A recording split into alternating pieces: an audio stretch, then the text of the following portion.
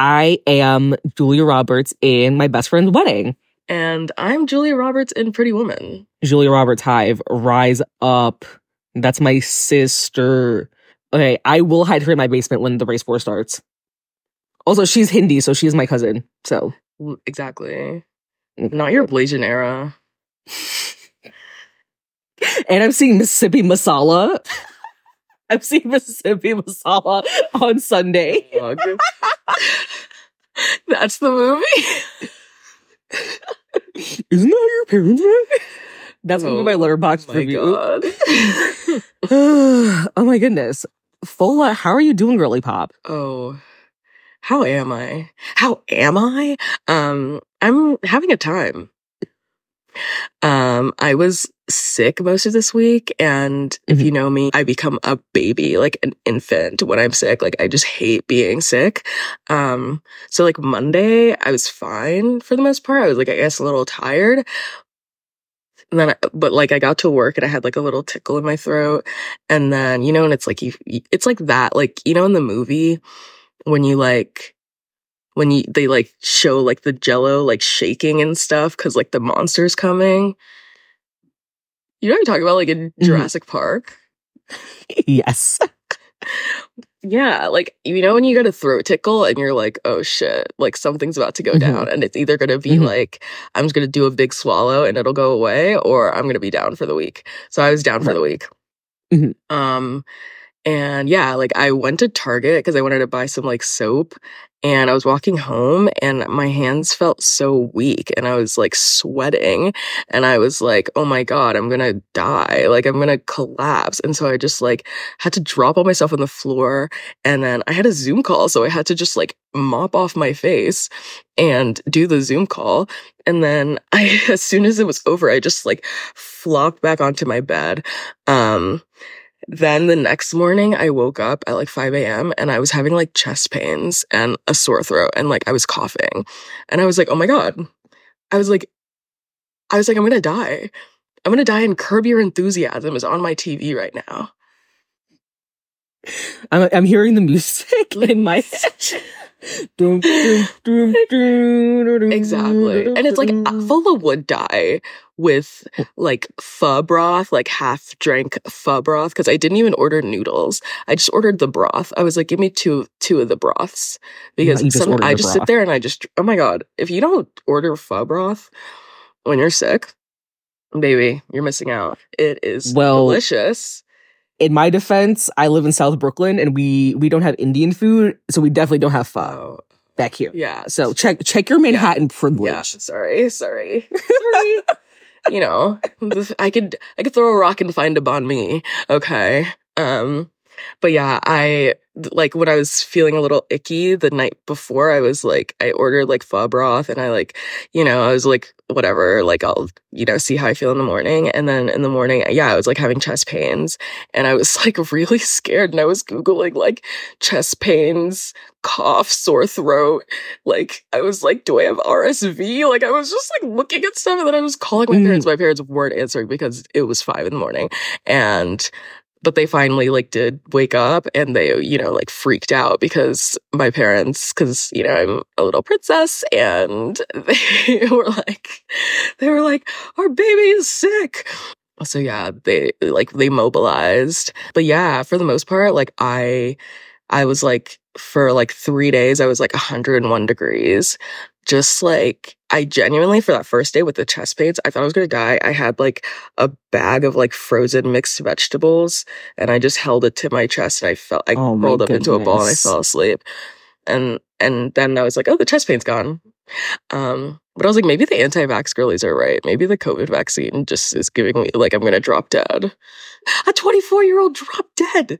She's dead.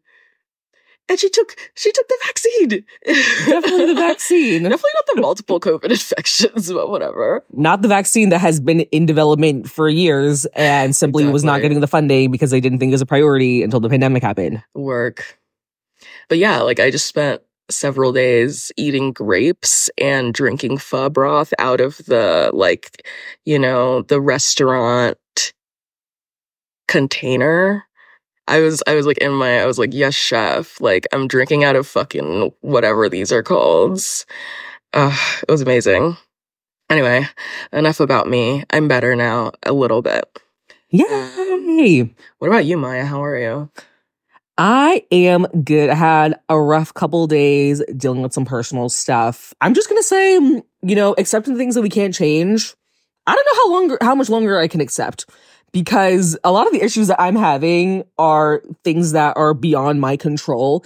And it's like, I want to move on with my life. Like, I want the rest of my life to improve. And it's like, these factors are getting in the way and I can't control them. And as a Taurus, as an Aries moon, as an autistic bitch, I just can't really stand for that. So I'm going to need everyone to get on their Zooms and figure some shit out so I can enjoy the rest of my 20s, because it's getting really fucking difficult. But ultimately, everything's going to be fine. And I know that everything's going to work out. And honestly, your 20s are like a trial year of adulthood anyway. I'm not even 25 yet. There was a pandemic. I found out I had a disability that I didn't know about for 22 years. I think I have to give myself a lot of grace. So much grace. And cut myself some slack. And, just not be so hard on myself that things don't exactly look the way that I want them to right now. And I also just know that I have more time to like build the life that I do want to have. Real. Mm-hmm. Yeah, whenever I have like a downward spiral, I like go, I'm 24. And it just like makes everything go away, because all my other friends, 24 like especially like my grad school pandemic friends. Exactly. So basically I'm just like 20, I'm just a 2, and then the second number is blank, like the second digit. Yeah. So yeah, my age doesn't really count anymore. But yeah, like my grad school friends, they're like a bit older than me, and like one of them is like 32, and I was like freaking out, and then I was like, okay, I'm better. And then I was like, I'm only 24. And she was like, yeah, you're only 24. Like, just being like, yeah, like, shut the fuck up. Like, I've been alive so much longer than you, and I've been suffering longer than you. And I was like, dang, true. And like, I don't know, I just don't want to be in grad school in my 30s, because I'm supposed to be serving time. Exactly. Which is why you're going to finish at 28. Exactly. Or when are you going to finish? 27? I don't know. Am I going to finish? Questions I need answers. Question of the episode. All right. Pop culture. Slay. The Grammys were this past, Sunday? Mm-hmm. Victoria Monet, 3-time and first-time Grammy winner. Black bisexual girls are so up. Yeah. We love to see it. Miley Cyrus. Look, I was a Hannah Montana stan when I was a kid. Whatever. And I'm sorry, she's mother. She really did chew on flowers. I love Endless Summer Vacation. And like, she's born to be a star. And I'm glad that she kicked Liam Hemsworth to the curb. And I'm excited to see her be like an iconic bisexual pop star. It's exactly what the girls need. So I'm here for it. And I'm glad that she finally won. Miley's really queeny. Like, I don't know. She is. Mm-hmm. Even though sometimes I'm like, her 2013 shit, I was like, what the fuck are you doing? Right. She like just want to like thump her on the back of the head. I was like, bitch.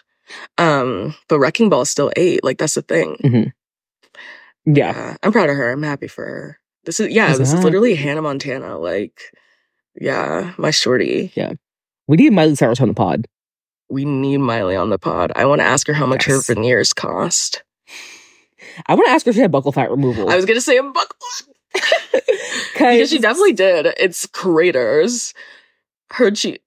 It's a little bit scary. And also just, I just don't know why anyone would be like, I should remove the fat from my face when I'm like 30. Like, because your face like thins out when you get older. Like, does no one do research anymore? No, they just go straight. They go straight to Dr. Glavami and let him do fucking whatever and give him $10,000, and then they're gonna go fill their cheeks back up with filler in 5 years. Exactly, and then the filler is gonna migrate, and then what are you gonna do? And then what are you gonna do next? Right, your face is gonna look like a hurricane on a map. Like, don't piss me off.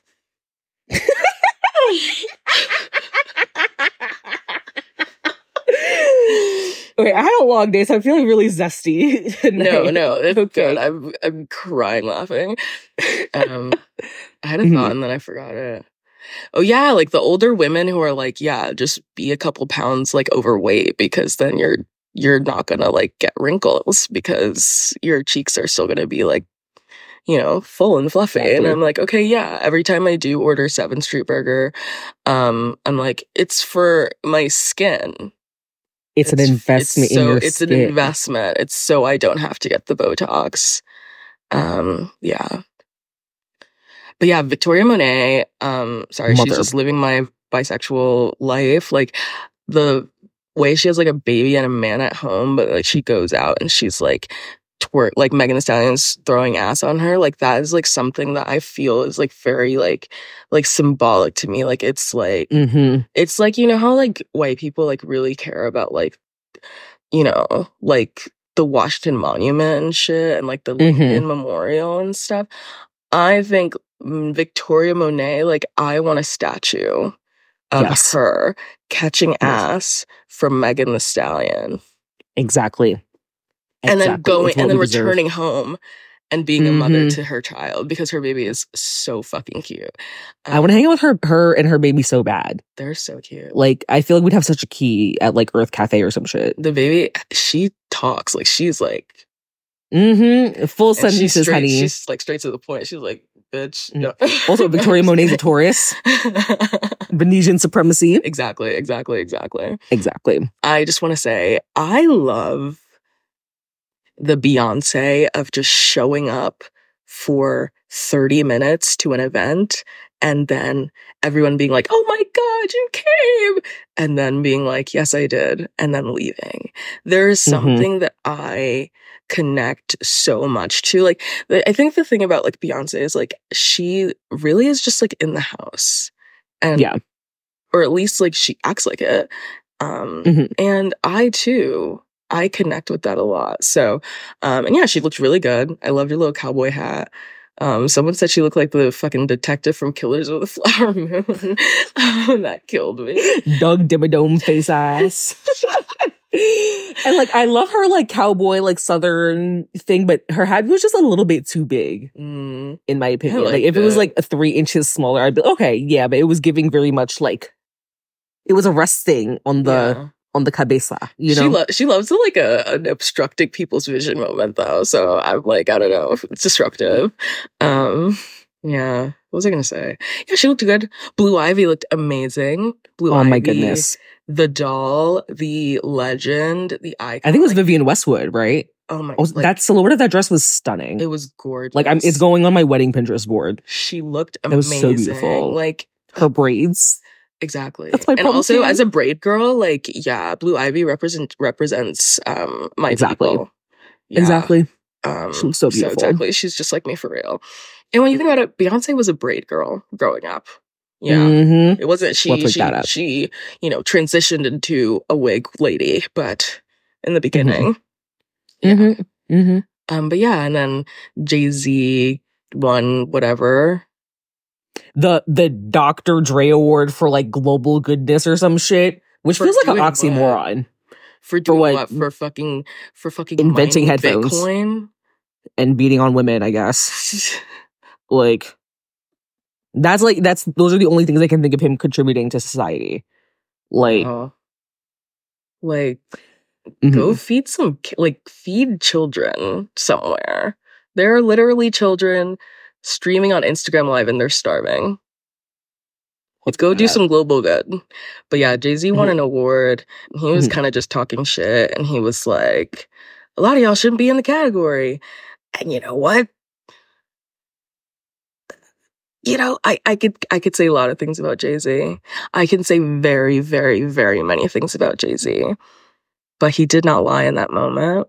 A Sagittarius man from New York who used to sell drugs. There's evil inside of him. And like when I say evil, I mean like evil, but like for good, just like maliciousness, but like just like cunning. It's like lawful, chaotic, and like mischievous. Yeah. I was gonna say lawful evil. But yeah. And also, I'm glad that he like took the opportunity to be like, yeah, like, I'm not gonna like embarrass my wife, but It's crazy that she's the most awarded of all time. But she doesn't even... No album of the year, by the way. It's getting weird. It's getting weird. And it's like... Yeah. I don't know.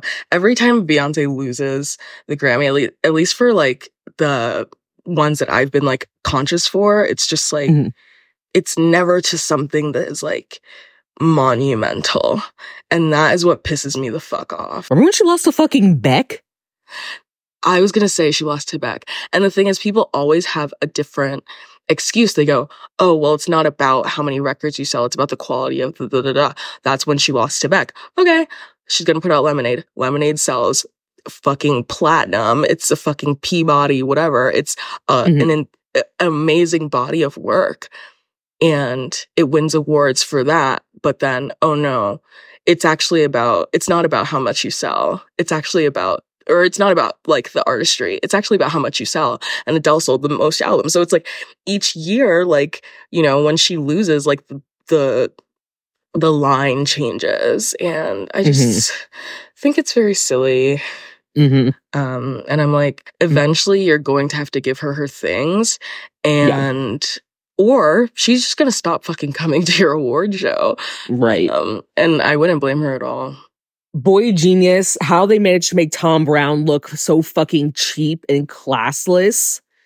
I saw the post that said it was Tom Brown that they were wearing, and I started cackling in my room at 2:30 in the morning. Because that shit looked like ass. And Tom Brown eats every single time. Exactly. And also, them announcing that they're going away indefinitely, everyone cheered. Everyone cheered. Happy Black History Month. I'm sorry. Never found them funny. Never found them entertaining. Never found them smart. Maybe I am not gagged by them because I live in Brooklyn and I see white women that look like them on the L train like once a week. But I just don't think that they're doing what they think that they're doing. And I'm glad that they're going to go and take a break because I'm tired of hearing about them. Sometimes I'll go get like a matcha and I'll be like, is that Phoebe Bridgers? No. It's just some chick. Just some girl. Like, and it's like, you know, she can really blend into it. Like, it's not that I'm like anti Phoebe Bridgers. Honestly, I tried to listen to her music, but I don't think she's like, she has depression music, but it's like not my type. So yeah, like it just doesn't, you know, it just didn't really go well with me. I think it was making me sadder. Yeah. So I had to just step away. But like Boy Genius, you know, I think it's like, again, white mediocrity, white womanhood. Like, you know, if white women are like skinny and semi-attractive, the masses will come to them and worship at the altar. That is them. Yeah. So. And semi-attractive is used very loosely in this case, because the fact is, the only face I know is Phoebe Bridgers. Like, none of the other faces registered as, like, incredible enough to me for me to go, exactly. Oh, I remember that. No. Exactly. And I Lucy Dacus and Julian Baker. Because she dated Paul Mescal. Paul Mescal. Yeah. My husband with that terrifying birth chart. But yeah, Lucy Dacus and Julian Baker, they just look like every other white queer person that's gentrifying a black neighborhood in Brooklyn. So exactly. Like, yeah, maybe they need to go like be baristas or something. Go lace up your Adidas Sambas and make me an oat milk latte, please. But yeah, speaking of white mediocrity, that skinny, I feel like long if I back say white her woman name, it'll summon the masses, and I just don't really feel like doing that. So I just, you know, I'm just gonna, But yeah, the long back black woman, and you know what, Desus and Mero fucking killed with that. That was one of the funniest things to ever happen on Jimmy. Please. It was one of the funniest things to ever very long back. And he didn't even blink. He knew exactly who it was. It didn't take a single second. Like, you know, that's so ingrained in their lore. You know, like, you know that's like their inside joke. It has been. And that is true friendship. And that's why they need to fucking make up. That's why they need to get back together. Like, shut the fuck up. Mero's like, I need them to do a Parent Trap. Exactly. Yeah, a Parent Trap movie where we get we get Deezus and Mero back together. And we're Annie and Hallie. And we like do something with Tim's and weed. You like if your like Tims montage of us, are like, these Tims, and my Yankee they have, like, Fitted a pair of, is like- your Yankee Fitted. or they have like roaches that are like with the same. No, they each have one side of the Tims. And we put them together. Oh my god, they're the same size. Oh my god, who are we talking about? Oh yes, the blonde lady. I could say a lot. I could do a whole episode of me being like, fuck her, because she's never been the doll to me. I like a few of the songs. I'm not going to say that she's like not talented, but if her talented is the measure that we are like looking to, like, I know a 16-year-old girl cutting up in the back of the bus that is more talented. That is extremely talented compared to her. I think her fans are like, oh my god, but she's such a great lyricist. And I'm like, where are these fucking Shakespearean level lyrics that she's putting out? What is it? Because the kids don't read anymore. What is it? They're gagged by anything. That if you don't read, you're gagged weird. by anything. The girl they hear a metaphor and they're like, wait, hold on. Like, bitch, open the Catcher in the Rye and keep it pushing. Like, what the fuck are you talking about? Oh my god. No, But literally, yeah. like, shut up. And I just, I think the fact is I'm gonna send you an episode of The Read because it made me laugh. But she made me really, like, during the Kim Kardashian Kanye thing, I had to take Kanye's side. And I don't like doing that. Right. I don't like taking Kim Kardashian's side on anything. I don't like taking Kanye's side, but I had to because just like logically, it was just like, because she did know that he was going to write that lyric about her, and she giggled about it. She thought it was right, funny. and she was like, "Oh, it'll be like a thing, ha ha ha." And then to like turn around and be like, "Oh, my reputation." Da, da, da, da. I'm like, girl, boo. Oh, I hate her. And you know what? I was just talking about The Read, but like I remember like he was Kid Fury was like going off about Taylor Swift, and I think one of the things is like she won Artist of the Year the year Michael Jackson died. That is so fucking like crazy. The year he died. For what album even? Like, for Our Song is Slam Screen Doors. Like, what the fuck are you talking about? Like, and it's because of Kanye West. They are like karmically linked or something like that. But yeah, somebody should run their Sinistry charts. Because like somebody ran Hailey Bieber and Selena Gomez's Sinistry charts, and they were like, they hate each other so much, but they were definitely like soulmates in a past life. Interesting. Yeah, I think that like they're like constant, like Kanye and Taylor are gonna constantly like come in contact with each other, and have like big explosive moments. But yeah. What was I gonna say? Kanye getting on that stage and being like, I'm gonna let you finish. I'm being like an aggressive, mean black man to the poor little blonde white girl literally took her career to places that it definitely fucking wouldn't be. So, exactly. Yeah. You know, when he said I made that bitch famous, like he was like, yeah, he pretty much did. He was correct. Exactly. But anyway, she won Album of the Year. Boo. For which album? Let's Believe I'm Still Bejeweled when I'm walking the room. And the thing is, I'm very finger on the pulse. I cannot name a single song that was on that album. I only know those songs because the kid who would do the dance, he would be like, Let's Believe I'm Still Bejeweled. And it was cute. But, and I'm like a casual SZA listener, but I heard about SOS. I can name a lot of tracks off that, John. The tour was great. So like it's so intellectually dishonest for it to be Album of the Year. It's really insulting, actually. Like, it's insulting to our intelligence and to our taste. And the the rollout happening during her horrifying relationship with the Nazi Maddie Healy. Like, I just hated it. I don't know. Like, I was like, this is tainted. Like, this is nasty. There's a dark spirit about it. But yeah, and she gets on the stage after winning Album of the Year. First of all, her dress, like, the whole fit is just, like, it looks very thrown together. It was giving very much Party City. Like, you have enough money to be the #1 carbon emitter in the room. Let's but you couldn't get someone to slick that hair into a bun because it looked like shit. The braid looked bad. Well, and now we've said it. Also, she was wearing fucking Schiaparelli. I was gonna say, and it was giving Macy's prom section.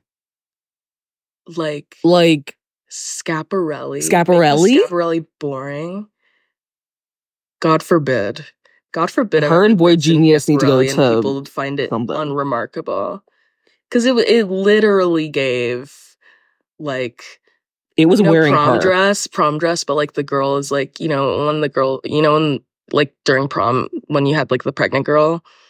And she would wear, like, the big, like, puffy dress. That was what I gave. No, that's sick. Shout out to the high school pregnant girl. Also, Auntie Celine Dion. First of all, shout out to Celine Dion, just, like, for existing. She's been having, like, health issues that have been very public for the past years. It's, like, stiff muscle syndrome or something like that. And it's, like, literally halted her singing career. And it's just devastating because she's got an incredible voice and an incredible presence. And as, like, she's the most important Jamaican around. So, yeah, it's just, like, her being the one to hand you the Album of the Year award and you're not even like, oh, thank you, Celine. I'm so happy to be in your presence. She literally barely looked her in the eye. She took the award and ran off. Like one of the boys I nanny for when I give them candy or something. Like, yeah. What happened to hello? How are you? My name is Celine fucking Dion has stiff muscle syndrome and she came out of her home to give your undeserving ass and ooh, my chest is getting hot. My chest is getting hot. Because even Miley was gagged that Mariah Carey gave her award. Exactly. Fucking idiot. Fucking hate her. Anyway. Yeah, fuck her. And also fuck her for announcing her new album at the Grammys. Like, that's mad tacky. You could have done an Instagram post after, and it would have gagged people. Now you announced it at the Grammys, and now everybody's going to remember it as the album that you announced at the Grammys. What if it's mid?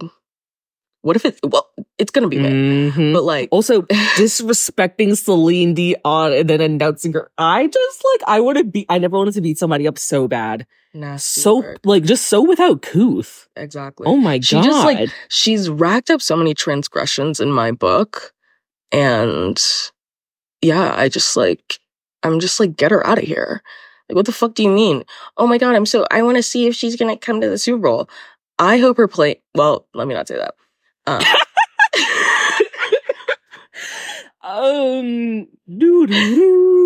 Call drops. If the Chiefs win the Super Bowl on Sunday, it's gonna be like the liberal middle America version of Trump winning the election. And just for that to happen during Black History Month, I hate it. I can't deal. I can't. Yeah. Also, everyone's gonna be so fucking annoying. The Chiefs and the 49ers played in 2020. And the Chiefs won in 2020. And so I genuinely think in like some Groundhog's Day type shit, if the Chiefs win, we will literally be transported back to 2020 and have to do it all over again. So, San Francisco, step your pussy up. I don't know who has to do the little steroids or whatever, but just... Right. Y'all better be shooting in the gym. Let's go. If I have to relive the last 4 years again, maybe you'll be lucky if I get through day one of 1200, to be quite honest, okay? No. March 12th, 2020. Whenever it starts to get warm out in March, I start getting nervous. That week of March, gives me shivers down my spine. Because I was so excited. I was so excited. so oh my god, so spring break is gonna be so good. Da, da, da. And there was not a cloud in the sky. Anywho. Should we do a COVID episode? Maybe. I'm glad that we're kind of having this reckoning where her allure is rubbing off because she's been so overexposed. Absolutely. And I'm glad that everyone is being honest about it and getting on board and actually waking up and snapping out of the little cult mentality, because it's crazy. She's like the Shein of music. She's just like producing and producing and producing, and it's nothing of high quality, nothing of high value. And she's just everywhere all the time, not adding anything to the world. And I'm really fucking tired of it. And when she said in some interview or whatever, it might have been her like Rolling Stone or Time Magazine, whatever the fuck she was on. And she's like, oh, like after whatever scandal she was in, she's like, I stayed inside for a year. Can you make it 5? Can you just lock yourself in somewhere? I just like just stay away from us. Absence makes the heart grow fonder. Exactly. Okay. And that's why people love Beyonce so much, because we don't have access to her all the time. Exactly. Why? Like, I just shouldn't have to see Taylor Swift as much as I do. I literally see her more than I see my dad. Okay? And my dad's in my life. All right? Like, that's, like, just so we're clear. All right? It's Black History Month. My dad's in my life. Yeah. All right? And It's we need to get over it. I was just going to say, like, I need the girls to get over it. She's very much a symbol of Americana and like American capitalism and, you know, the innocence of blah, blah, blah, blah, blah. And I think that because that veneer of like America and the American dream and all that stuff is fading, because we're watching America just be like heinous to other people outside of America and then to Americans. I think that it's like all the just all the allure is rubbing off. And exactly, you know, as you know, I've been here. I've been frowning. So happy to see other people. And also people are like, oh, I couldn't say anything bad because the Swifties were going to attack me. The Swifties are fucking 13-year-olds with Twitter accounts. They're white girls, probably, or white boys. They're white. They're not going to make it to senior prom because the world is going to be on fire. Exactly. And they're not going to beat you up. Right. I'm going to let somebody born in 2010 talk to me crazy. Like, what the fuck are you talking about? Let me call your mom. I'm going to go have sex with your dad. How about that? Like, you're not going to beat my ass. You know, there are some fan bases that I'm like, you know what? I'm not going to scrap with them. Like, there are members of the Beehive that I'm like, yeah, they could beat me up. Some of the Barbs, they scare me. They bite. They could beat me up. There's not a Swiftie in the world that gives me the shivers. So, right. What are you guys going to do? Call the police on me for no reason? What are you going to do? Dox my dad's me? the sheriff. Shut the fuck up. Call me a porch monkey, okay? Okay. What's new?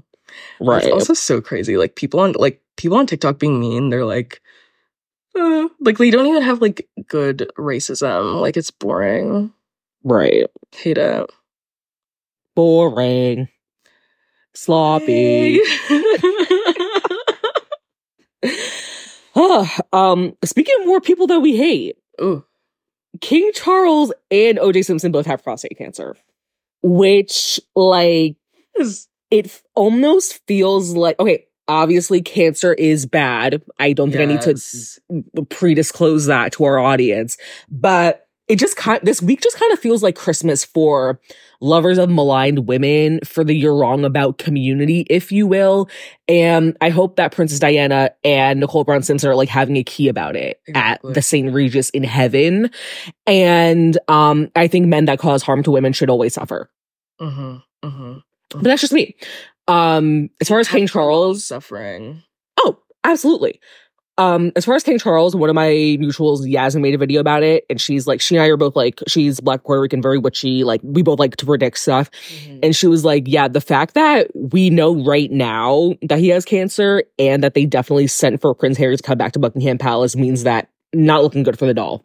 Like he might not even have like 90 days left in him. Shut up. And I was like, that would be so fucking funny. I'm sorry. That would be hilarious.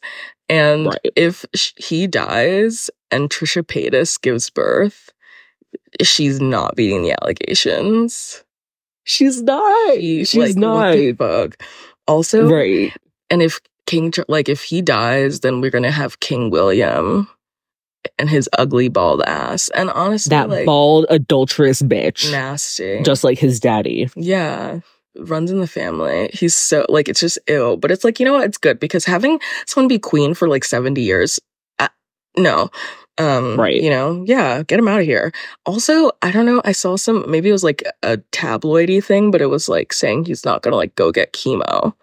Like he wants to do like osteopathic medicine or what is it? Like just like herbs and shit. I'm like, you're gonna die. Right. Prostate cancer is insane. Yeah. Like, I don't know much about cancer, but I am a biologist, and when that shit is attached to your fucking digestive system, yeah. When it's all up in your bussy, like, it's not looking good for you, like, I fear. First of all, cancer is just not, like, something to play with, Right. But, like, I don't know. And if you're old, you're catching it when you're, like, what, 76? I don't know. I didn't know about OJ's cancer. Yes. I think it's like, it's not like super public. My bestie sent me like the Pop Crave tweet about it. And if you know me, you know that headline was written specifically for me because the OJ Simpson trial is my special interest. And I was wrongfully accused of having prostate cancer in 2020. Foley, do you not know this story? What? Oh my God. Well, I guess we'll tell it now on the pod. Okay, so on my dad's side, I have a half sister. I call her my half sister as opposed to my other sisters because we're just, she and I have the same dad, but my mom is the really smart one, and I grew up with my mom. Let's put it that way. So in 2020, basically, she hit me up and she was like, "Hey, like, how are you doing?" I was like, "I'm fine." She was like, "Are you sure? Because I heard something about you." And I'm like, "What did you hear?" And she was like, "That you have prostate cancer." And mind you, she's 2 years younger than me. So I was 21, she was 19. And I was like, and I had to go confirm my biology fact. I was like, what do you mean prostate cancer? You know? And then it basically, what turns out what happened is that my dad, like a big church guy, like he's really active in his church or whatever. They were doing church on Zoom, and he disclosed to the church people on Zoom that his brother, whose name also starts with an M.A., had prostate cancer.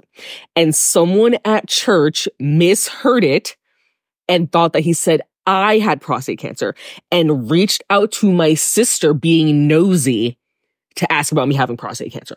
So that's how I had to find out that my dad's brother was dying of prostate cancer during the pandemic. And then he died like 4 months later. Damn. So, yeah. So that's just a part of my lore. Imagine calling up a guy and being like, "I heard you have cervical cancer. I heard you have ovarian cyst." Well, you know what? No transphobia. Actually, I take that back. Anyway, back to the... But yeah. So I saw that on the trend and I was gagging because, you know, OJ Simpson and prostate cancer are both just like really big recent parts of my lore. And also OJ Simpson was like notoriously homophobic because his dad was gay and a crossdresser when he was a kid, and like he left his family to be a gay crossdresser in like the 60s or 70s or whatever that was. So Slay Simpson. So him having cancer in his pussy and me homophobic, like it just I have to laugh, you know? His dad being gay and naming him Orenthal. Orenthal James.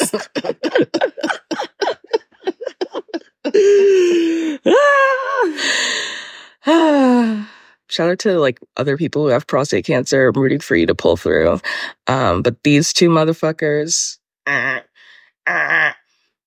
want them to burn in hell. Slay. Okay. Right.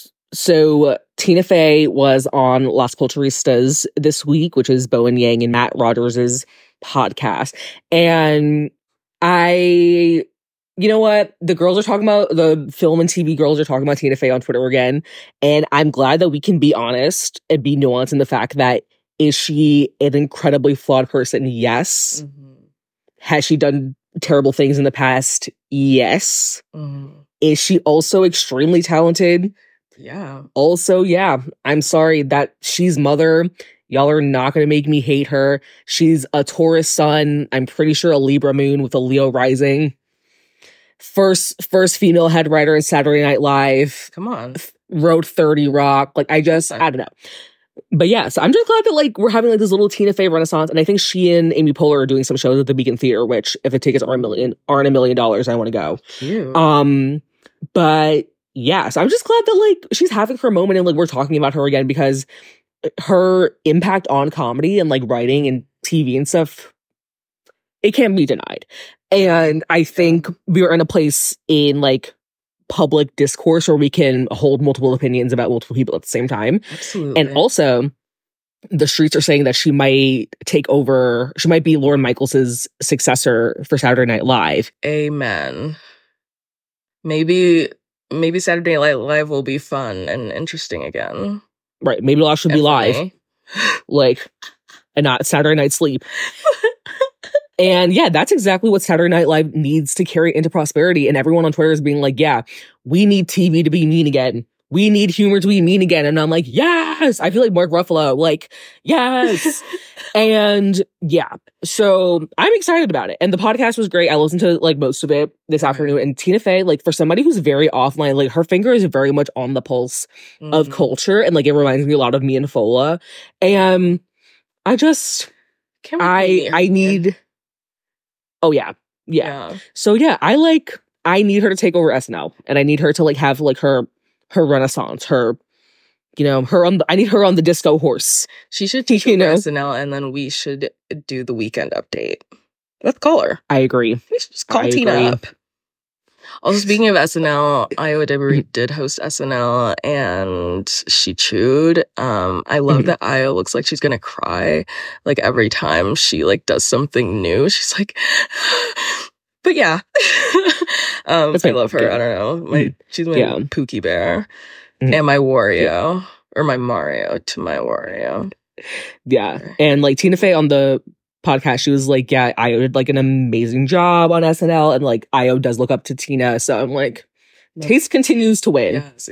Venetian girls continue to win because Io is she's a Libra. Yep. Yeah, that's why everyone loves her. Yeah. Yeah. Okay. Yep. Beautiful. I think that's it for the pop culture. Slay. All right. So this week, in honor of Valentine's Day, we are talking rom-coms, because that is just a section of media where we very much intersect and are very like passionate about. Maya, what's your relationship to rom-coms? So I was thinking about it, and I'm a Cancer rising in Venus, 7th house in Capricorn. My parents split up when I was a baby. I have redacted mental illness. I was perfectly primed to learn everything that I know about love from TV and from movies. And then on top of that, I grew up with like a mom and a grandma and an older sister who we weren't like go to the movies and see new movies people, but like if movies were on TV and it was something that we wanted to watch, we would stop what we were doing to watch. And so, like, we'd always be tuned into, like, the girly pop rom-com moments. We very rarely watch stuff with men in it because fuck men. Exactly. And, yeah, so, like, it was just, like, very much encouraged in my household because it was a very, like, girly house. Yeah. What about you, Fola? I literally said I also grew up in a girl home.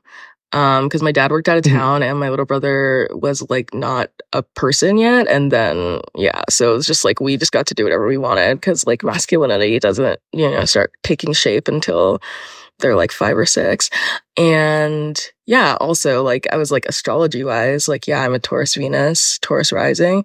My mom's a Taurus Venus. So that is like very much integrated into like our family happenings.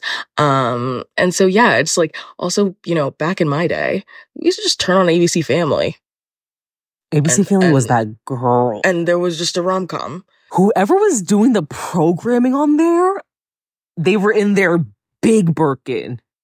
They ate that shit. Yeah. We have to have like an ABC Family episode. We might just so I can talk about Secret Life of the American Teenager. because I watched it with my finger on the last button. Anyway, I grew up in a girl home.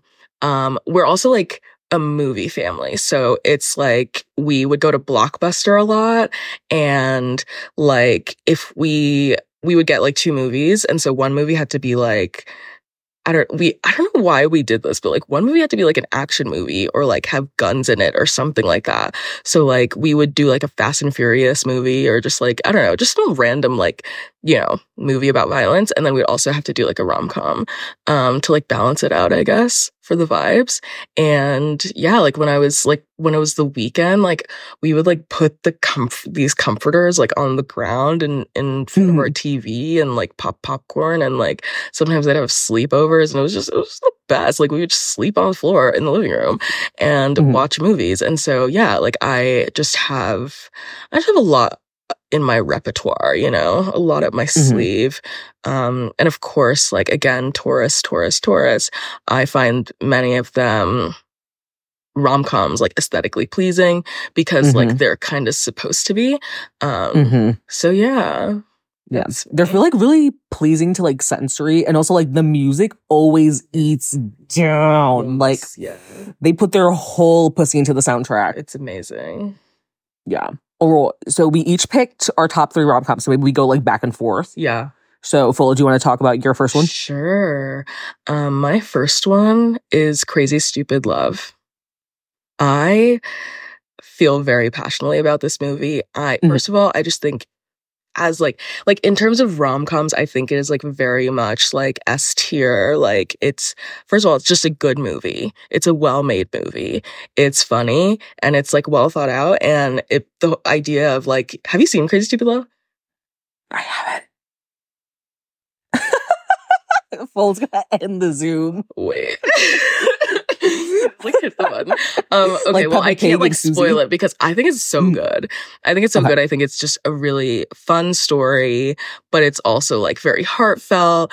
And the idea is like it takes these like seemingly disconnected stories. It's one of those like rom-coms where they have like little vignettes, but they all like we need to bring those back. Exactly. It used to be a proper country. But it's not like one of the ones that's like, oh, like this is about a holiday. You know what I mean? It's like so it's like we're building all these like stories, and then we find out how they, like in the climax, you find out how everything's connected. And it's beautifully done. And it's fucking hilarious. And the cast is amazing. Ryan Gosling and Emma Stone, this is their pre-La La Land chemistry. I've had their tea. I've had their tea since 2013. People are like, oh my God, they have so much chemistry in La La Land. We know. Exactly. Real bitches knew. I will spoil this part. They're like a couple in the movie. And like he like, takes her home, and she's like, can you do the Dirty Dancing lift? And he's like, yeah. Or like one of the ways that he gets like women to fuck is like he does the Dirty Dancing lift, and then usually they want a bone. So he does the Dirty Dancing lift, and it's just so cute and so funny, and it makes me want to be Dirty Dancing lifted. So yeah. Which, it's like, yeah, it did inform like some of the things that I do want in my love life. Yeah. But also at its core, because I don't want to spoil it, it is a movie about communication and about miscommunication and the different ways that we communicate. Like, it's kind of like a makeover type movie. So like how we communicate with the way we dress and how we, it's just like, different ways of doing that. So I think it's really good. Like, I don't know, Maya, you have to see it because I think it's really, really good. I think it's like because I think a lot of the 2010s rom-coms like don't really eat, but Crazy Stupid Love is my exception. Yeah. And I do love Emma Stone, my fellow deep voice sister. So I will tap in. I love her, yeah. What about you, Maya? Yes. Okay, so I have here My Best Friend's Wedding, which, okay, I will say the first time I ever watched it, it was definitely like in the aftermath of like my really horrible 2020 breakup. And I remember being like, everyone in this movie fucking sucks. and this movie sucks. And then I rewatched it more recently after having gone through like some other stuff romantically and also just having grown up a little bit more. And I just came to like become really fond of it. And I think what I like about it is that it takes like the traditional rom-com structure and it flips it over, but it is still a romantic comedy. And we get Julianne, the main character, who is incredibly flawed and does bad things. And that tweet that's like, people want complex characters, but they can't even handle her. Really? Yeah. Because, human beings can't be perfect. Women especially can't be perfect all the time. And also in like the 90s when that came out, like I don't think we were at a place in culture where a character could be a bad person and also like be human and stuff. And I just, we're obviously Julia Roberts hype here, young Julia Roberts. I would do anything for her. I would sell a man for a bag of corn nuts if it meant that a young Julia Roberts could eat. And in this movie, she's like, her dress is like very like androgynous-ish. And her the curls are so juicy. Like, oh my God, she's just so stunning. And then you have Dermot Mulroney, who's her best friend that she's in love with, and he's engaged to Cameron Diaz's character, who, by the way, her character was like 20 years old in college, and her dad was like the owner of like the co-owner of like the Chicago Bears or some shit. Have you seen My Best Friend's Wedding? I haven't. It's on Netflix. You should watch it. I'll watch Crazy Stupid Love this weekend if you watch My Best Friend's Wedding. All right, homework. And yeah, and it just like, it takes place in Chicago because that's where the wedding is going to be. And like, I love how Chicago it is. Like, one of the first scenes in the movie is that Julianne goes with Dermot Mulroney and all like the groomsmen to see a baseball game at Wrigley Field. And then she and Dermot Mulroney had this really intimate scene before the wedding on like that little ferry that goes across that river, the name that I don't know. And, Julia Roberts' outfits eat down, of course. Oh, I can't forget Rupert Everett as George, who is Julianne's editor at the magazine that she works at, and also her gay best friend. And he's like her guardian angel. Like, he's really writing for her and like is there for her. And it's just so beautiful and perfect to me. It also aided in my obsession with I Say a Little Prayer by Aretha Franklin, because that song comes up in the movie a lot. And just generally, we don't have enough movies about unrealized love, I think. And like how you do eventually, like, it's something that happens, I think, to most people that it's definitely happened to me, where you have to reckon with the fact that you're not going to spend the rest of your life with the person that you hoped to do that with, but you have to accept it and move on in order to move forward. And I think in that regard, it is like a really beautiful film, because it does end not the way that Julianne expected it to end, but in that she is at peace with the way that things are. And I think that's really important. Like, it's very much about like, I know I said that I'm exhausted of having to accept the things that I can't change, but I think this is a really good example. It's a good example. But yeah, my second rom-com is Princess Diaries 2, The Royal Engagement. Have you seen it, Maya? Of course. I've seen that one. Okay, just making sure. Chris Pine. Don't get me started. Jesus Christ. Yeah, so if you follow me on any socials, like there are just, those brunette white women like Julia Roberts, Anne Hathaway. Those are the ones that like, I would like, they're like, would you hide me? I'd hide you a little bit. Yeah. During the race war. Especially Anne Hathaway. I love Princess Diaries the original is one of my favorite movies of all time. But Princess Diaries 2, The Royal Engagement, is just like, in terms of rom-com hood, it is just really gorgeous. It was written by Shonda Rhimes. A lot of people. And produced by Whitney Houston. Exactly. Let's wake that up. Exactly. And that's why it ate, because Black women were steering the ship. But yeah, I can say what I want about Shonda Rhimes. Because anyway, yes, I can say several things about Shonda Rhimes. But one thing I will say is that she knows how to do chemistry.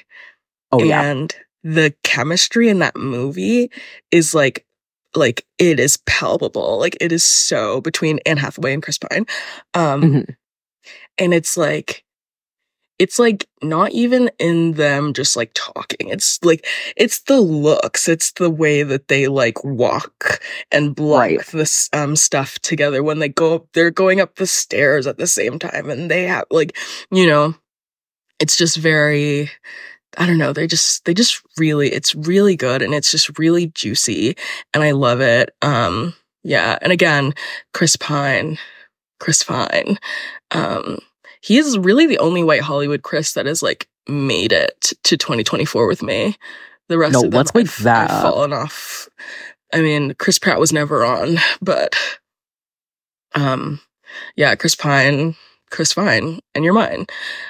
He's gorgeous in this movie. He's absolutely gorgeous. It's like I don't know, like the 2004 like hair. I can't describe it. You know, it's like love triangle. Like there's not really a love triangle dynamic going on. It's more like a personal like priorities triangle. Exactly. And I think that I really like that dynamic more.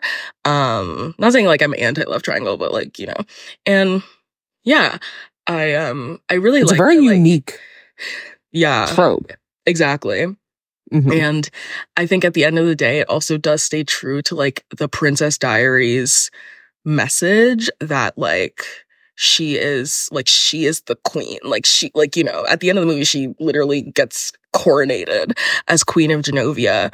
And initially, like the only reason she really wanted to get married is because they were saying you can't do that without a husband. And so it's like, you know, at the end of the day, she was like, fuck that. And I'm still gonna smash what's his name on the side. I know, that's right. Yeah. But yeah, I also just like, again, Taurus rising in me, aesthetics. The movie was beautiful. So stunning. There's a garden party. God. Don't get me started. Like literally every scene is like I want to be there. Like it is just such a beautiful thing. Like I don't know, it's amazing. And I don't know, the Princess Diaries movies, they're like a warm hug to me. But yeah, the palace is gorgeous. The little closet tour where they like, you know, she's like, oh, this is nice, and then it's like all this stuff comes out, she has remotes and stuff. It was very pleasing to mine eye as like a 6-year-old or however old I was. And even to this day, I'm like, yeah, I love clothes. So, you know, I think I do love just like a material montage in movies, and the one in Princess Diaries too is really good. But yeah, it's a movie at its core, about female independence. And I think all the women in the movie are really like well written. And like, you know, just multidimensional. And it's also just like a fun fucking movie. The like mattress slide thing that they do. Oh my God. Is so fun. And like, what was I going to say?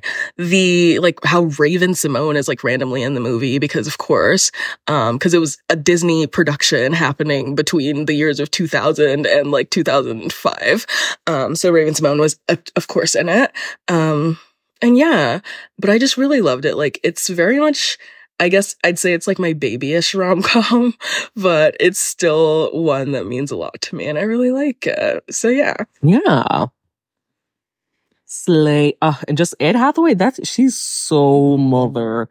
I want to hang out with her so bad. No, and it's like the people who are like, oh my God, like that, like 10-year thing where people were just like, I hate Anne Hathaway. For what? And it's crazy because like they did that to Anne Hathaway, but not Taylor Swift. Oh, and people were like, oh, why did we even hate Anne Hathaway in the first place? Because she was we? Let's start there. But they were like saying like, oh, it was because she came off as a tryhard for campaigning for her Oscar. And then she won the Oscar because she wanted the Oscar from Les Mis. And so she fucking like, she like worked for it. Oh. And like, but Taylor Swift can put out an album every 6 months and you guys are eating it up like it's on the same fucking Old Navy ass music. Ooh. It's giving Well, projection. yeah. And it's, you know what? I'm going to say, I think, you know, how like white people have racism within themselves. Mhm. Like, it's because Anne Hathaway has brown hair. Yep. It's the That's their brunettes. colorism. Yeah. Like Mhm. of course, like we're drawn to like the brown haired white women because yeah, they are oppressed too as a group. And yeah, but it was like people were like, oh, I hated Anne Hathaway. I never did. She was always mother. And you know, now that she's having her like resurgence, I'm like, it's delicious. Thank you. So yeah, Prince Diaries 2, gorgeous, gorgeous, gorgeous. My second rom-com is How to Lose a Guy in 10 Days. I watched it for the first time, I think, last year. Quintessential early 2000s rom-com. Kate Hudson is this beautiful, beautiful woman who works at like a women's magazine. And she's like had my fun like writing about all like this like frivolous stuff, but I want to do more hard-hitting journalism or whatever. And then she decided that she wants to do an article about how to get a man that she's dating to break up with her because she's just like this, you know, she's just this woman that like men are obsessed with and in love with all the time. She's like, I'm going to do an experiment and try to get a man to break up with me in 10 days. Because her coworker kept getting broken up with in 10 days because she was like terrible. So she basically started copying stuff her coworker was doing. And then she started, because she had been dating Matthew McConaughey, who he worked for like a men's magazine or something like that, or like in advertising for a men's magazine. I don't know.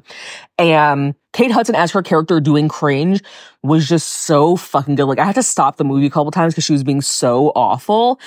And I don't think young Kate Hudson gets enough credit for the work that she was putting in back in the day because she really was a darling and very slept on. But then like, have you seen it? Yeah, I have. Okay.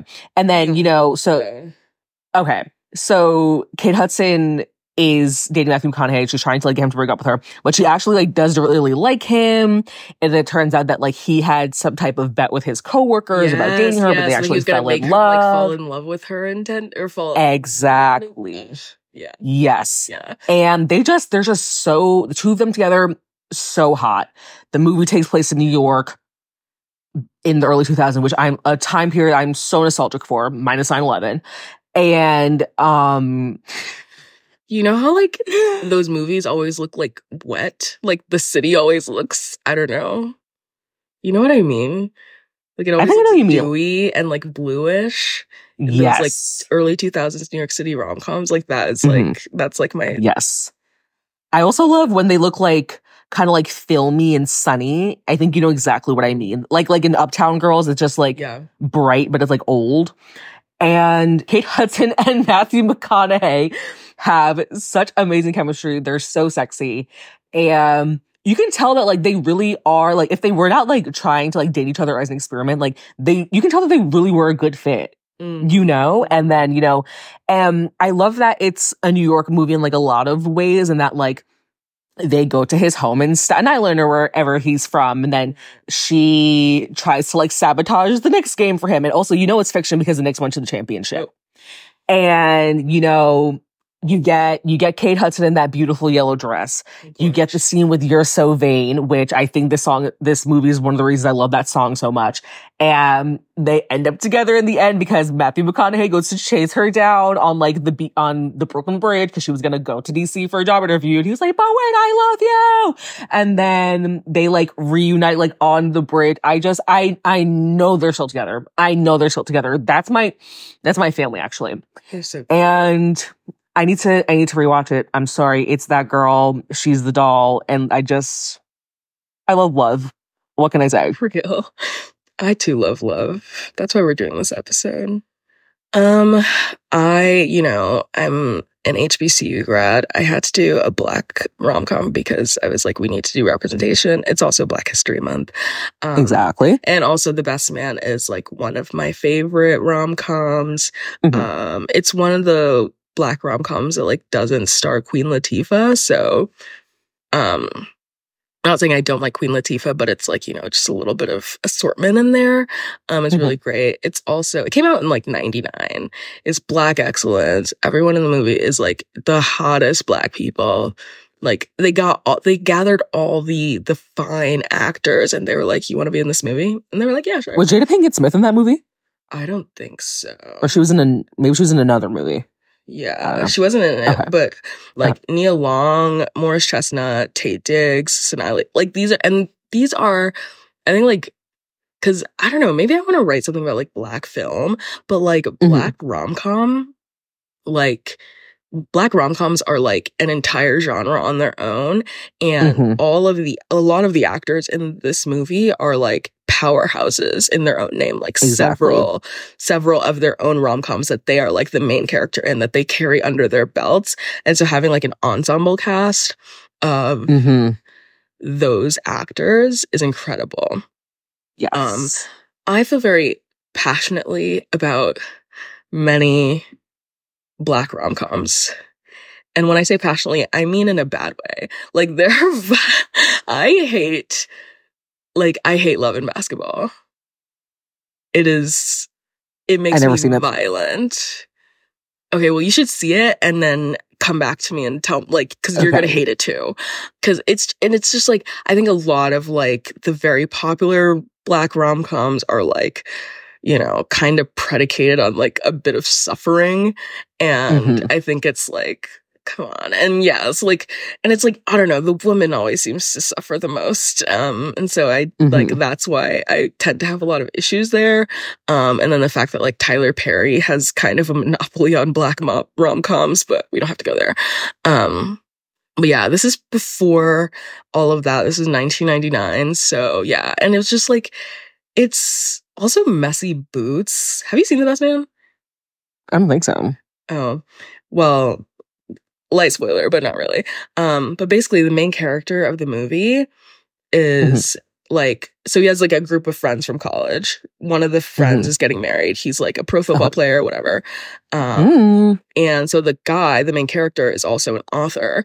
So he writes a book, like it's like a bestseller. And it's like pretty close to the wedding, and everyone's like, oh God, yay, okay, your book's coming out. But the book, turns out, was just like their college stories that he like repurposed, and he changed the names of like the characters. So he's Messy Boots for that. And his character in the book hooks up with the bride in the wedding. I said it's Messy Boots.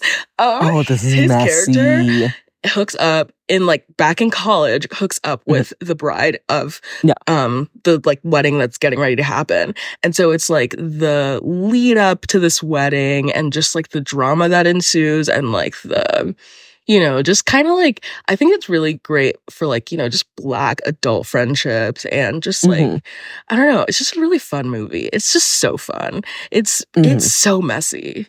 I love, like, it's just like, it's so good. And it's not just like, this is not like the only thing that like happens. Like, it's like the main conflict, but like there are other like personal things that like he writes into the story.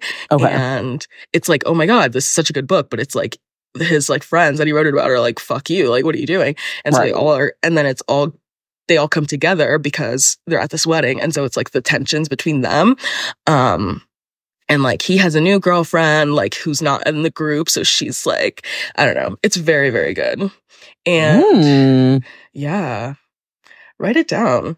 Also the soundtrack goes absolutely fucking bonkers, goes nuts.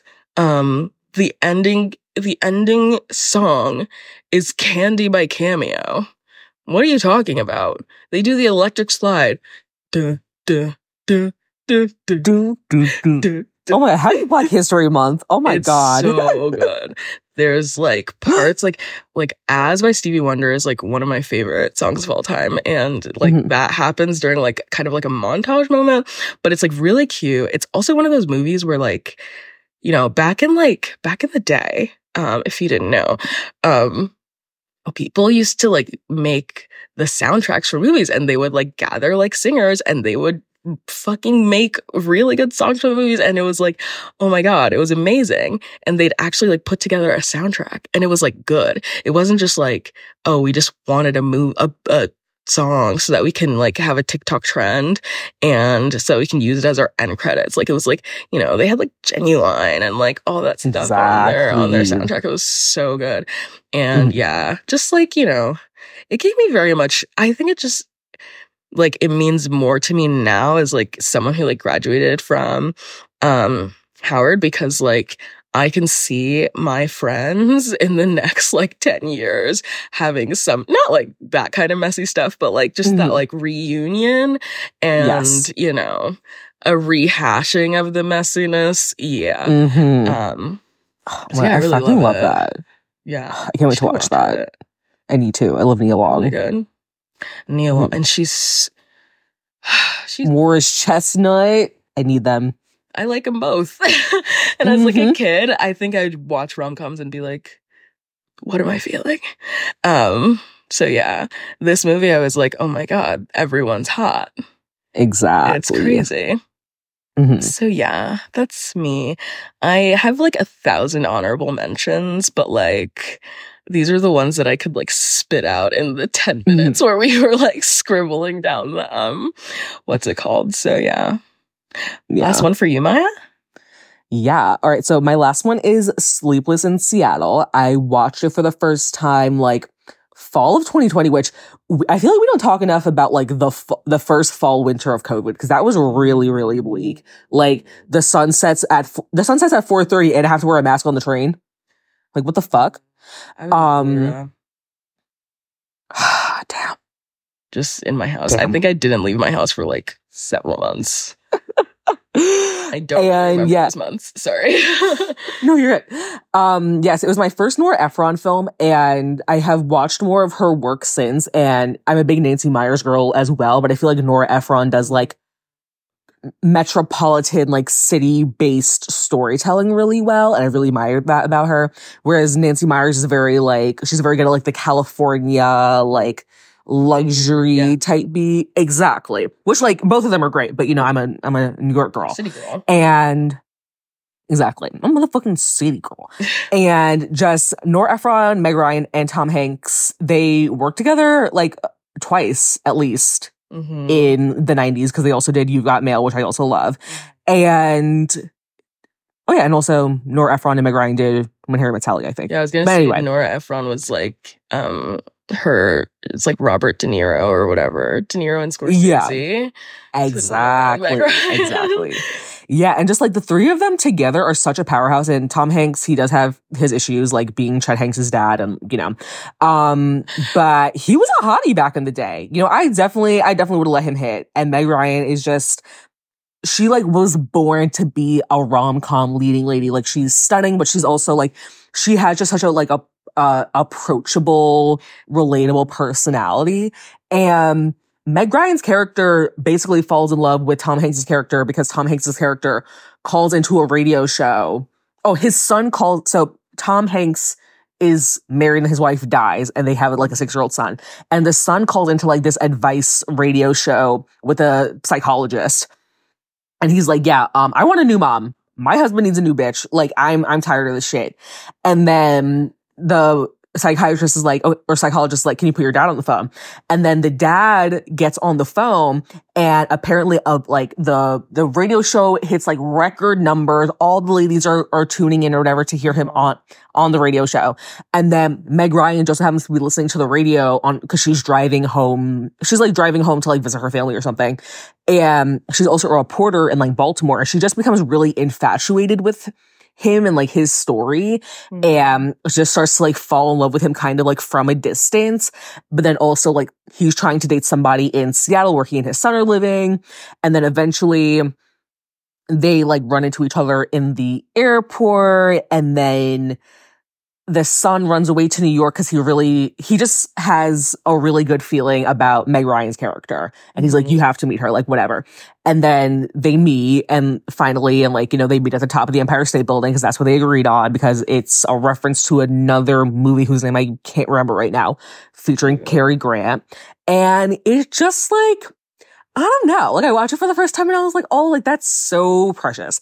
And, you know, I don't know what it says about me, but I love to love someone from afar. I love be states miles away, please. And I was just thinking, it's like the 90s equivalent of dating like one of your oomphs, you know? It just like, cause she literally just heard that nigga on the radio and she was like, I need him. And she's just like me for that. It's like when I'm scrolling on TikTok and I see a man with like a strong jawline and like curly hair. And I'm like, I actually need him to be the father of my children. So I just really relate to her in that way. And she was like so delusional about it and she was correct. Exactly. So I fucking love her. Yeah. Mom, Dad, meet oomph. No, that's literally it. You fucking go with that. Yeah. Wait, what'd you say? No, I was just like, you were like, oh, it's like dating your oomph. And I was like, ha ha. All right, we made it to the weekly brief. We did it, Joe. We're not at 2 hours. Like, this is like pretty solid. Exactly. I think we did an amazing job. I think so too. Me or you? Me or her? Who first? Why don't you go first? Okay. Yeah. My hates, which kind of like we talked about in the pop culture section. Oh yeah, we got to start with hates. Is one of them is stan culture, because I don't know if you missed it, but like, I mean, you probably didn't miss it, but like the whole Megan Thee Stallion releasing Hiss and talking about Megan's Law, and then Nicki Minaj taking that like very personally, even though it was like it wasn't a sniper shot. It was an atomic bomb meant to blow up Hiroshima, but she was like, I'm going to be the one. Is that how you pronounce it? I think so.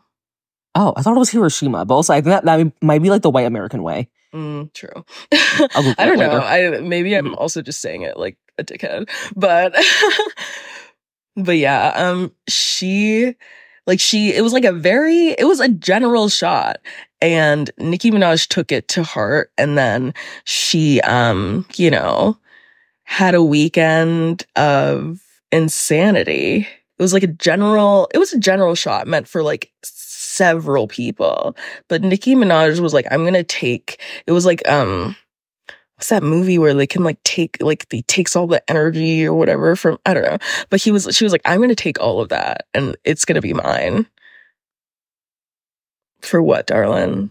For living. And it's just like, and I think I said this to you or whoever, but the fact that she heard Megan's Law and assumed that it was about her and her family of rapists, it's like, oh, so you agree. Exactly. Your family is full of rapists. Hit dogs. Yeah. And that's what Nicki Minaj did for an entire weekend. And I that was happening. And, Nicki's rich and she'll be fine. I think stan culture, but I think the stan culture and like, especially the like way that she's kind of encouraged it to develop, I think is like, it's getting fucking weird. Like it's always been weird, but it's getting like really weird, as you can see. Like anyone saying like anything relatively mean, or not even mean, just anyone criticizing Nicki Minaj was like at risk of being doxxed by the Barbs, which is like illegal. Right. And so they're doxing people, and then they're going, and then they're like, the people who are getting doxxed are like taking legal action. And then suddenly they're taking voice memos. I mean, oh, please don't call the police. What do you want me to do? You put my address on the internet and told people where to find me. Not only that, not only doxing people over Nicki Minaj, but putting out the location of Megan Thee Stallion's mother's grave. Are you sick? Are you sick? Help. What the serious fuck? Psychological help. What the fuck? Like, what? Like, what? Like, I just, like, what part of your brain says, this is something that I need to do? And then I thought about it, and it's like the stan culture is, like, extremity, like, especially in terms of Nicki Minaj, because it's, like, and some of these, like, other female rappers, because it's, like, oh my God.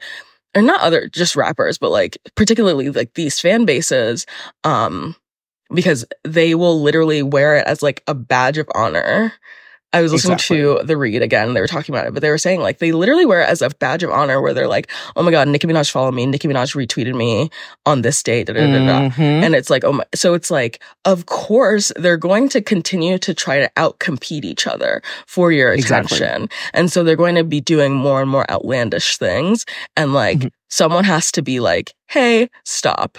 And Exactly. that's not coming from Mhm. you. Even Beyonce told the Beehive, like, chill. Exactly.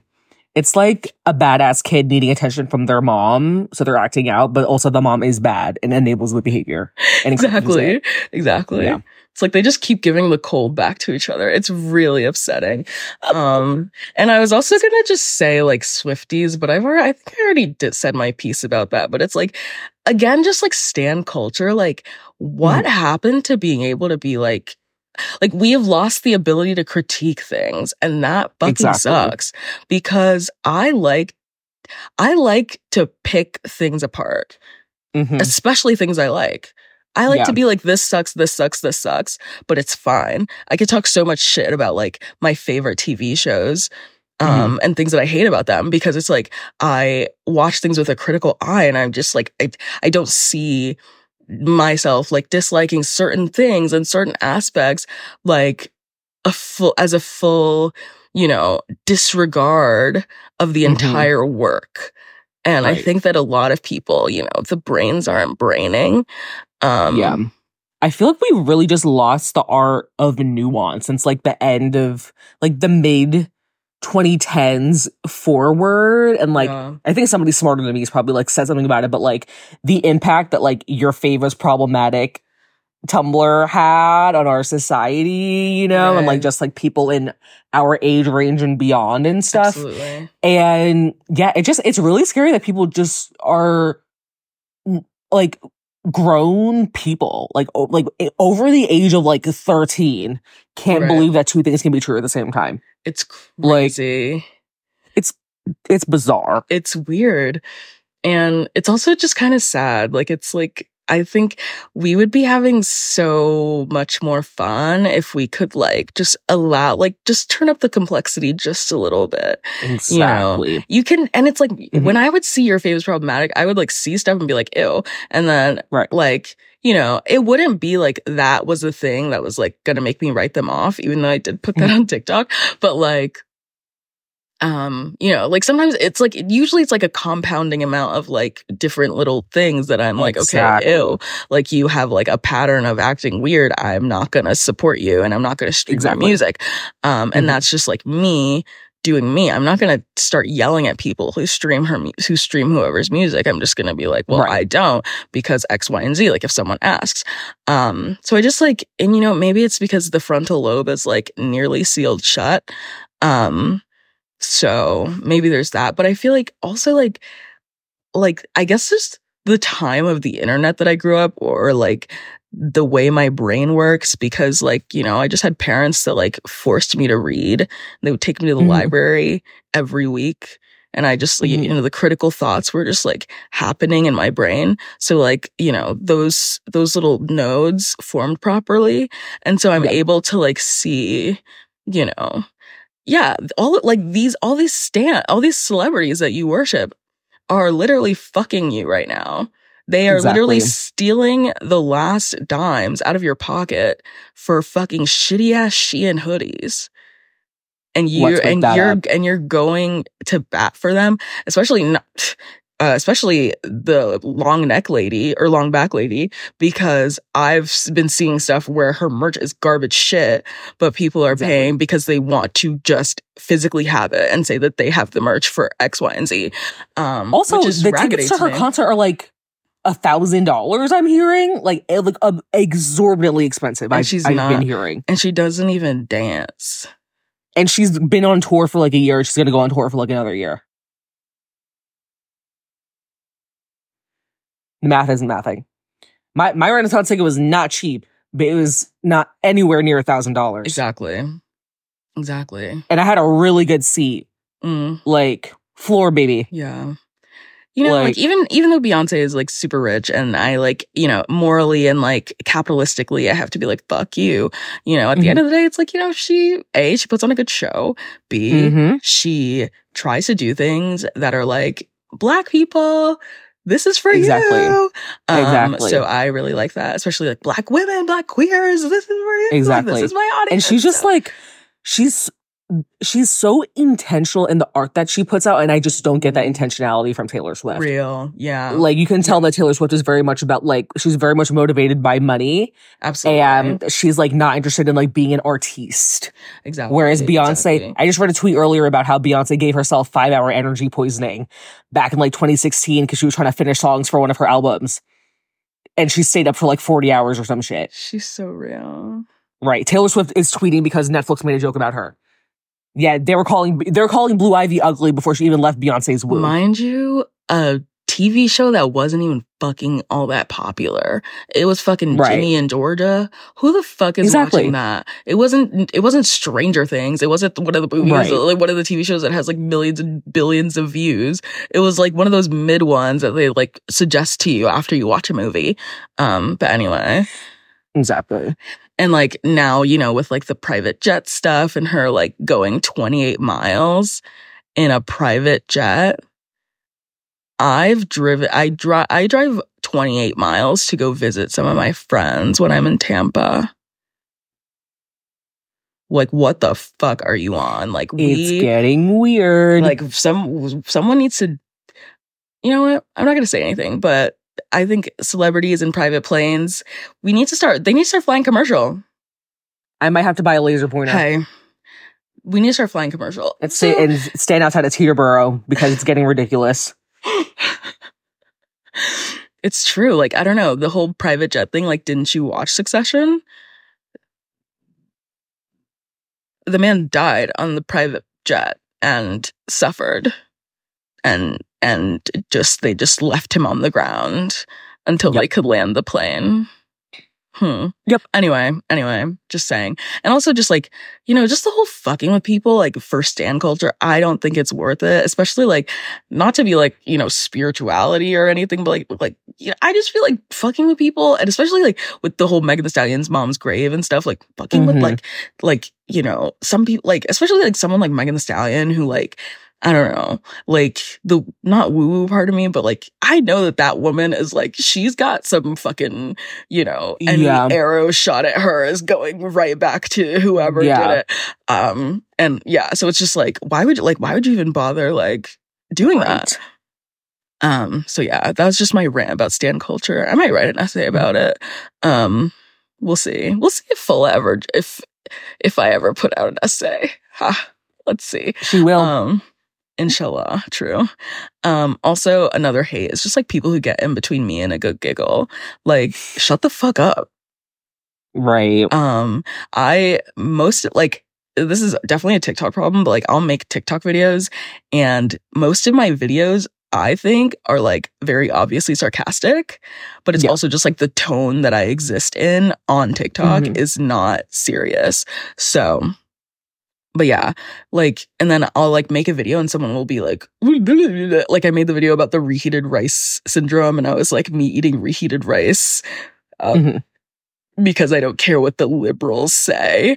And people were like, it's not just reheated rice. And I was like, oh my God. Who cares? Whatever happened to fun? And then I fall out the holding the reheated rice. Exactly.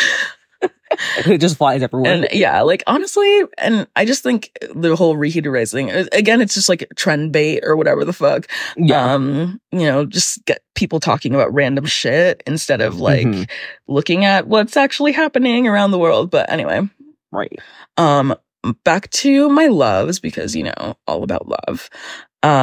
This week, I've been really into the assassination of Gianni Versace, the American Crime Story limited series. And by this week, I literally mean yesterday and today, because I watched the first 7 episodes of that limited series yesterday. Please, in like not one the sitting. And I'm about to finish it tonight after we're done recording. Because I think it's such a fucking insane TV show. You've seen it, right? It's so crazy. It's so good. And it's like, first of all, it's like physically like beautiful to look at. Yes. But also like Darren Criss, like he cooked, Darren Criss fucking acted his pussy off. Then he got it reattached. And then he acted it off again. Like he got that Emmy, like it was like sweat and blood. Like he fucking ate that role and he just gets it's so good. And like, again, I am a former Gleek. I can say a lot of mean things about Ryan Murphy, and given the opportunity, I will. But I will admit, the man can make a show. Can the show have several seasons and character development? You know what? He has a plan. He just needs the platform. He just needs a platform. And he does be getting the platforms. Exactly. So, and you know, I'm someone who's passionate about limited series. He give him a single season to get a job done, and he'll get that shit done. Oh yeah. So yeah, it's just, you know, the 6 seasons of Glee and the quality decreasing very rapidly after the first like 2. Anyway, that's fine. But yeah, Assassination of Gianni Versace, if you haven't seen it, is so good. It's also, you know, based in Miami, and I'm a Florida person, so I feel personally connected to it randomly. Yeah. Also, I just think just the storytelling, and it's just like so unique, like just the way that they go about telling the story, because I feel like now like a lot of limited series are just like, oh, we're just going to tell you what happened exactly the way it happened. Like, we're going to read the Wikipedia page off to you. And there's like no desire to like be artistic about anything. And like, you know, that is just like a good example of a show that's like intentional and like, you know, we're not just going to make a biography show. We're telling a story and we're going to do it well. Okay. My second love is espresso martinis made with soju. I had one at this restaurant that I went to. And I usually, like, I'm an espresso martini girl down, but like there was something that happened with the soju. It was delicious. It was so fucking good. So good. And like, I didn't even really love the restaurant that I went to, but I will probably go back because of that espresso martini. We should go together because, you know, I love a soju moment. Yeah. What was it, like a whole bottle? 2 bottles? Almost 2.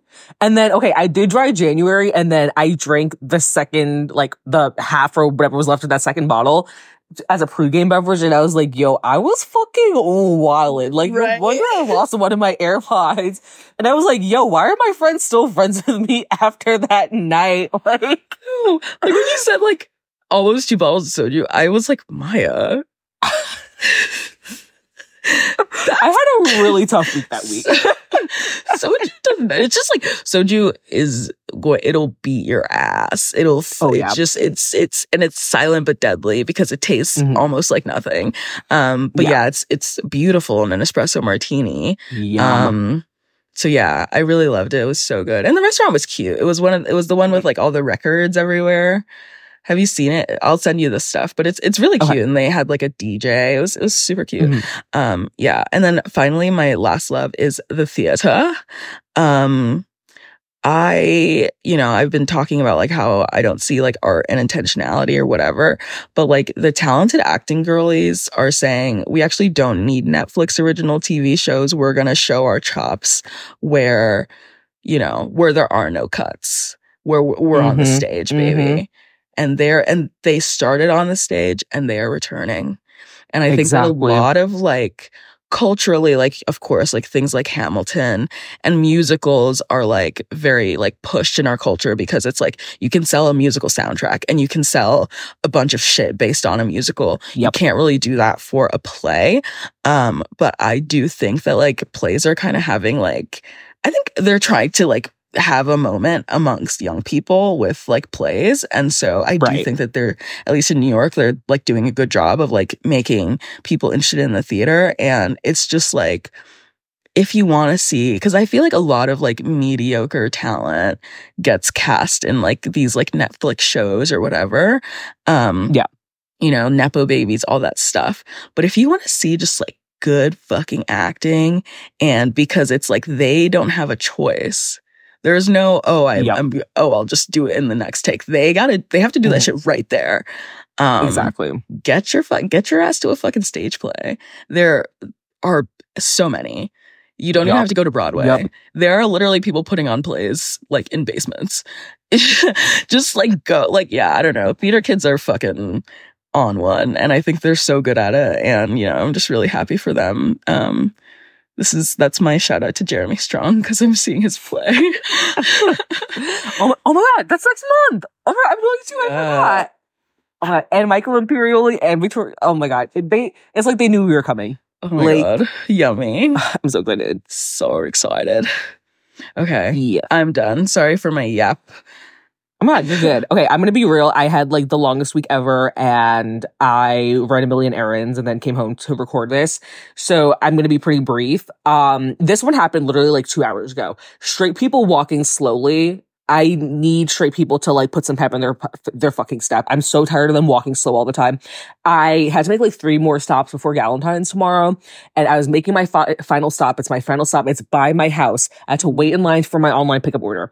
And then the couple who was checking out like a little bit further down from me was leaving at the same time. And they're just meandering past the cash registers like they're in the fucking Wild West taking their sweet time. And I'm like, I'm carrying a giant bag full of goodies and a bag of Cheetos that I bought from Target because I have no snacks in my house and all types of other crap and my backpack.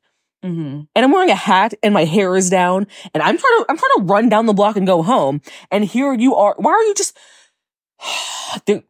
They just have no spatial awareness and they walk so fucking slow all the time. And I'm just like, we live in New York. Exactly.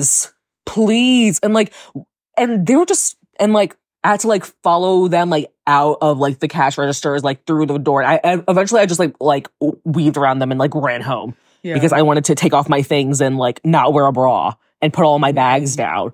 And I'm like, okay, like I know you're buying stuff for your little Super Bowl party, but some of us have places to go. Some of us have a podcast to record. Some of us need to relax. And just in general, I'm just so tired of straight people just taking up so much space and thinking that like they own the world. True. Like the cubbyhole. Oh my God. Literally like the cubbyhole. Like. If you know, you know. And just, yeah. So I hate slow walkers in general, but it was a straight couple in front of me. So I'm like, oh, so you guys are straight and you can't walk fast enough. Great. Cool. Loves this week. I am rewatching Sex and the City, which I'm having so much fun. I'm texting Fola about it all the time. So I'm hoping I'll reel her into a rewatch with me. I'm really And close. I just, when we do that Sex and the City episode, that might have to be a 2-parter. I'm sorry. It's 17 hours long. We might have to do a Sex and the City month, if you will. Just like we're gonna like because the clothes, the men, the storylines, there's like so much to cover. Exactly. Sorry. Sex and the City is so good. But yeah, I'm just like I'm having so much fun. Like those are actually my sisters. Like they really are. I love them. Okay, so it was cloudy for like a week and a half in New York, and like I also like depressed-ish. I was like, maybe it's just me. Like maybe I'm just like in a fog. And then there was a graphic on Instagram that was like, it's been cloudy for 10 days. The sun hasn't come out in 10 days. And I was like, oh, that makes perfect sense actually. And these last couple days, it's been a lot sunnier. It was 50 degrees today. I got to comfortably wear my wool coat and I wasn't freezing on my way home tonight. And I love getting to just bounce around Brooklyn and like bask in the sun and be cozy. And spring is coming. Spring is coming. We just have to hold out. The groundhog said it's coming quickly. Right. Yeah. Right. He said the light is coming to bring back all the darkness that the whatever ponytail girl said. Last, and like this is funny, but like not funny. The Amish like buggy crash story. Have you heard about that, Fola? No. Okay, so basically this woman crashed she was high on meth and crashed her car into a horse and buggy that was carrying 4 Amish children, and she killed 2 of the kids. And it turns out she has a twin sister. I don't know where my Road Lipton went. That's what I'm looking for. Whatever. and she has a twin sister, and she tried to like, she and her sister were like conspiring to pin the crash on the sister that didn't do it. And they were like fucking with the police because they're like identical. And it turns out that one of the sisters Googled what happens if you kill two Amish kids on a horse and buggy. I don't know. I was telling my friend Melissa, I was like, look, I know, disrespect to the dead, I need a Big Little Lies style HBO limited series about this.